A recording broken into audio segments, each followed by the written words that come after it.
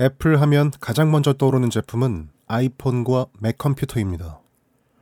애플은 포트나이트 같은 대박 게임을 만든 적도 없고 엑스박스 같은 비디오 게임 콘솔을 생산하지도 않습니다. 그러나 애플은 매출과 수익 규모로 봤을 때 현재 전 세계에서 가장 큰 비디오 게임 회사입니다.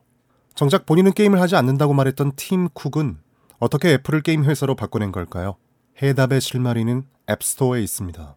애플의 생태계에서 사용하는 앱을 사고 내려받을 수 있는 장터 말입니다. 에픽게임스가 만든 포트나이트나 중국 기업 텐센트의 자회사가 만든 왕자 영요 같은 유명 게임도 앱스토어에서 살 수 있습니다. 애플은 앱스토어를 통해 일어나는 모든 결제 대금의 30%를 수수료로 걷어갑니다. 전통시장에 비유하면 자릿세에 해당하는 수수료가 곧 게임 회사 애플을 만들어낸 비결이라고 해도 과언이 아닙니다. 월스트리트 저널이 애플과 에픽게임스 사이에 최근 소송에서 제출된 자료를 분석했습니다. 2019년 회계연도에 애플이 게임 분야에서 거둔 영업이익은 85억 달러였습니다. 같은 분야에서 마이크로소프트, 닌텐도, 액티비전 블리자드, 소니의 영업이익을 모두 합친 것보다도 많았습니다. 닌텐도와 액티비전 블리자드는 게임 업계의 거인들이고 마이크로소프트는 엑스박스를, 소니는 플레이스테이션을 만드는 회사입니다. 애플은 재판 과정에서 비용을 더 정확히 계산해보면 실제 영업이익은 85억 달러보다 훨씬 낮다고 주장했습니다. 다만 애플이 계속 게임의 절대 강자 자리를 지킬 수 있을지는 미지수입니다. 애플과 이미 법적 공방을 벌인 에픽게임스는 물론이고 빅테크 라이벌 페이스북도 가상현실 관련 기술에 적극적으로 투자하며 게임 산업에 진출할 기회를 호시탐탐 노리고 있습니다. 가상현실, 증강현실 기술이 점점 더 발달해 우리의 일상에 자리를 잡으면 이제 검색은 물론 소셜미디어, 쇼핑 등 거의 모든 일상을 게임 안에서 하는 날이 올 겁니다. 2024년 비디오 게임 업계의 전 세계 매출을 다 더하면 1980억 달러, 우리 돈 235조 원에 이를 것으로 예상됩니다. 2016년과 비교해보면 8년 만에 매출이 2배로 꽝충 뛰는 셈입니다. 테크 분야의 컨설팅 업체 액티베이트는 2024년 전체 매출의 절반이 넘는 1030억 달러가 모바일 게임에서 나올 것으로 내다봤습니다. 앱스토어를 운영하는 애플은 이 세상의 수많은 게임과 총 10억 명이 넘는 아이폰 이용자 사이를 이어주고 중재해주는 문지기입니다. 문지기를 해서 이렇게 많은 돈을 벌고 있는데 이를 보는 경쟁 업체나 규제 당국의 시선은 물론 곱지 않습니다. 에픽게임스는 지난해 애플이 앱스토어의 독점적 지위를 이용해 경쟁을 저해하고 있다며 소송을 걸었습니다. 미국과 유럽 규제 당국은 에픽게임스와 애플의 소송을 계기로 게임 산업에서 애플의 권력이 너무 집중된 건 아닌지 반독점 규제를 적용할 부분이 있을지 검토하고 있습니다. 중국 정부가 최근 내놓은 게임 규제도 애플에 적절한 타격을 입힐 것으로 보입니다. 중국 정부는 청소년이 게임을 할 수 있는 시간을 제한하기로 했습니다. 현재 앱스토어에서 가장 인기 있는 게임 5개 가운데 3개가 중국 게임입니다. 1위를 차지한 텐센트의 펜타스톰은 지난해 25억 달러의 매출을 올렸습니다.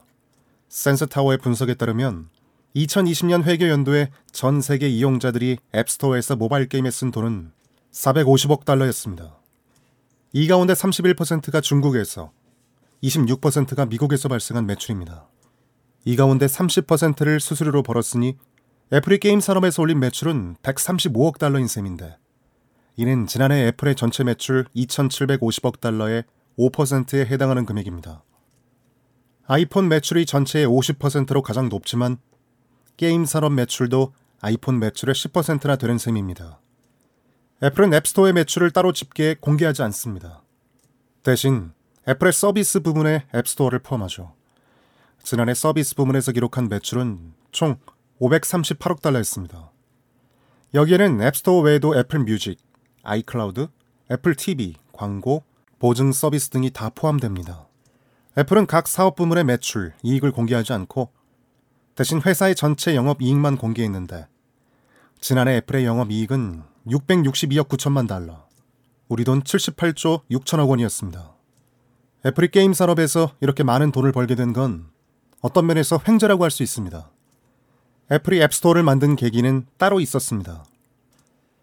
2007년에 처음 아이폰을 출시한 뒤 개발자들이 아이폰을 해킹해 앱 등 서비스를 씹는 걸 방지하기 위해 제3자가 만든 소프트웨어를 애플의 관리 감독하에 내려받을 수 있는 플랫폼으로 앱스토어를 만든 겁니다. 스티브 잡스와 애플의 경영진은 앱스토어를 만들고 나서 이 플랫폼이 엄청난 돈이 될 수 있다는 걸 깨닫습니다. 2008년 출시 당시 앱스토어에 입점한 앱은 500여 개였습니다. 대부분 게임이었죠. 앱 경제가 커지면서 애플이 게임 부분에서 올리는 매출, 이윤도 덩달아 급증했습니다. 잡스의 뒤를 이은 팀 쿡 시대 애플은 아이폰 판매가 정체될 때를 대비해 수익원을 다각화하는 데 더 매달려왔습니다. 지난달 출시한 아이폰 13 프로에서 가장 눈에 띄는 업그레이드는 화질 등 화면과 관련한 특징들이었습니다. 화질은 물론 동영상 시청에도 중요하지만 아이폰을 게임기로 쓰는 이용자들을 다분히 염두에 둔 업그레이드라는 분석이 많습니다. 게임 회사 애플은 매출의 상당 부분을 많지 않은 소비자에게 기대고 있습니다. 2017년 자료를 보면 앱스토어 이용자의 6%가 게임에 쓴 돈이 전체 앱스토어 게임 매출의 88%를 차지했습니다. 이들 과금러들은 1년에 평균 $750 이상을 게임에 썼습니다. 애플 게임 고객의 1%에 해당하는 핵 과금러들은 연간 평균 $2,694를 게임에 썼는데 이들이 올려준 매출이 전체 게임 매출의 64%였습니다. 펜타스톰 외에도 포켓몬고, 캔디 크러쉬 사가 등이 인기가 많았습니다.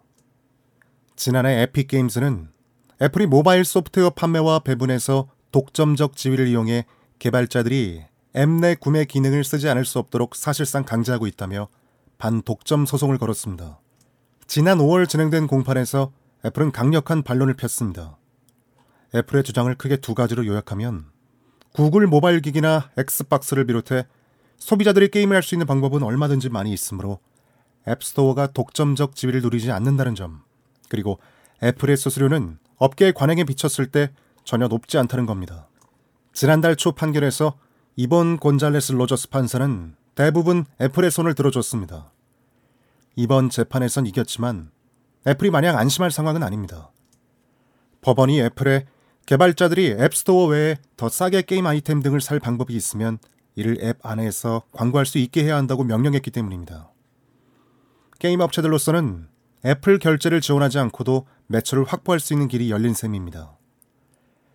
에픽 게임스와 애플의 소송 과정에서 애플이 게임 사업을 어떻게 운영하는지에 관한 몇몇 자료들이 공개됐습니다. 애플은 원래 오랫동안 새로운 제품이나 서비스에 고객을 어떻게 끌어들이는지를 영업 비밀에 붙여온 거로 유명한데, 그래서 게임 사업에서 엄청난 매출을 올리던 사실도 비교적 오랫동안 드러나지 않았습니다. 애플은 소송 과정에서 공개된 자료에 결함이 많다고 주장했습니다.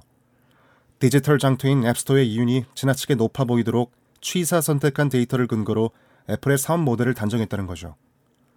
쿡은 법정에서 애플이 공식적으로 게임 부문의 매출과 이윤을 따로 집계하지 않는다고 증언했습니다. 그러나 곤잘레스 로저스 판사는 쿡의 주장을 일축했습니다. 애플이 앱스토어에서 75%가 넘는 영업 이윤을 올리고 있다는 에픽 게임스의 주장은 여러 근거 자료로 볼 때 타당해 보입니다. 75%가 넘는 영업 이윤은 지나치게 높은 수준입니다.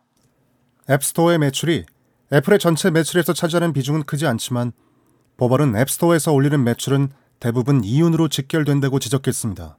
비용이 거의 안 든다는 겁니다.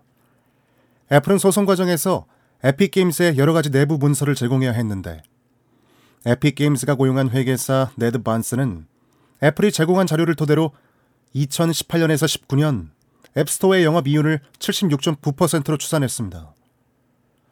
법정에선 에픽 게임스의 영업 이윤 추산 방식이 잘못됐다고 주장했지만 나중에 법원에 제출된 애플의 사내 문서를 보면 팀 쿡에게 보고한 문서의 내용도 대동소이했습니다.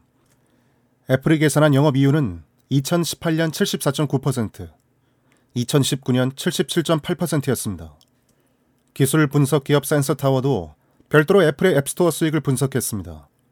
센스타워는 애플이 2019년 회계 연도에 앱스토어에서 $159억 달러의 매출을 기록했으며 이 가운데 69%가 게임을 통해 번 돈이라고 추산했습니다. 법원에 제출된 애플의 영업이윤 계산법에 따르면 2019년 앱스토어의 영업이익은 $123억 달러로 애플 전체 영업이익의 20%에 달합니다. 월스트리트저널은 애플이 게임 부문에서 같은 해 $85억 달러의 매출을 기록했다고 추산했습니다. 같은 기간 소니, 액티비전 블리자드, 닌텐도, 마이크로소프트가 게임 부문에서 올린 매출을 다 합친 것보다도 20억 달러가 더 많습니다. 애플은 이미 앱스토어를 운영하는 비용 가운데 다른 서비스를 구동하고 운영하는 데 드는 비용과 겹치는 게 있으므로 이를 정확히 반영해 다시 비용을 추산하면 실제 영업 이윤은 훨씬 적다고 주장했습니다. 앞서 재판에서도 팀 쿡과 애플이 일관되게 주장했던 내용입니다. 애플은 앱스토어에 있는 여러 앱, 서비스, 소프트웨어들의 수익성을 분야별로 나눠 집계하지 않는다며 이는 고 스티브 잡스 시절부터 회사 내의 다양한 부분이 서로 협력하도록 장려하기 위해 택한 철학이라고 말했습니다. 영업 이윤을 마찬가지로 높게 계산한 애플의 사내 문서는 법원에 제출됐지만 대중에는 공개되지 않았는데 팀 쿡은 이에 대해 여러 보고서 중 하나일 뿐 회사의 공식적인 입장이 아니라고 밝혔습니다. 그러면서도 팀 쿡은 굳이 계산해보지 않아도 직관적으로 알 수 있는 부분이라며 앱스토어가 적잖은 수익을 올리고 있다는 점은 인정했습니다. 또 앱스토어에서 올리는 수익의 대부분이 게임에서 온다는 것도 알고 있다고 덧붙였습니다. 법원은 애플이 모바일 게임에서 독점적 지위를 누리고 있다고 판결하지 않았습니다. 모바일 게임 산업이 지금도 빠르게 진화하고 있으며 스트리밍 게임 등 새로운 방식의 게임이 속속 선보이고 있다는 점을 가장 큰 이유로 꼽았습니다. 넷플릭스가 영화 배급사와 계약을 맺고 영화를 서비스하는 것처럼 마이크로소프트나 칩 제조사 엔비디아도 곧 아이폰이나 웹사이트에서 접속해 즐길 수 있는 게임을 출시할 예정입니다. 이 게임들은 앱스토어를 거치지 않아도 됩니다. 워낙 빠르게 진화하고 변모하는 게임 산업의 미래를 예측하기는 쉽지 않습니다. 당장 에픽게임즈는 법원 판결 이후 항소 의사를 밝혔습니다. 또한 애플도 개발자들에게 값싼 대안을 광고할 수 있게 허락하라는 법원의 명령에 별도로 항소하는 방안을 검토 중인 것으로 알려졌습니다.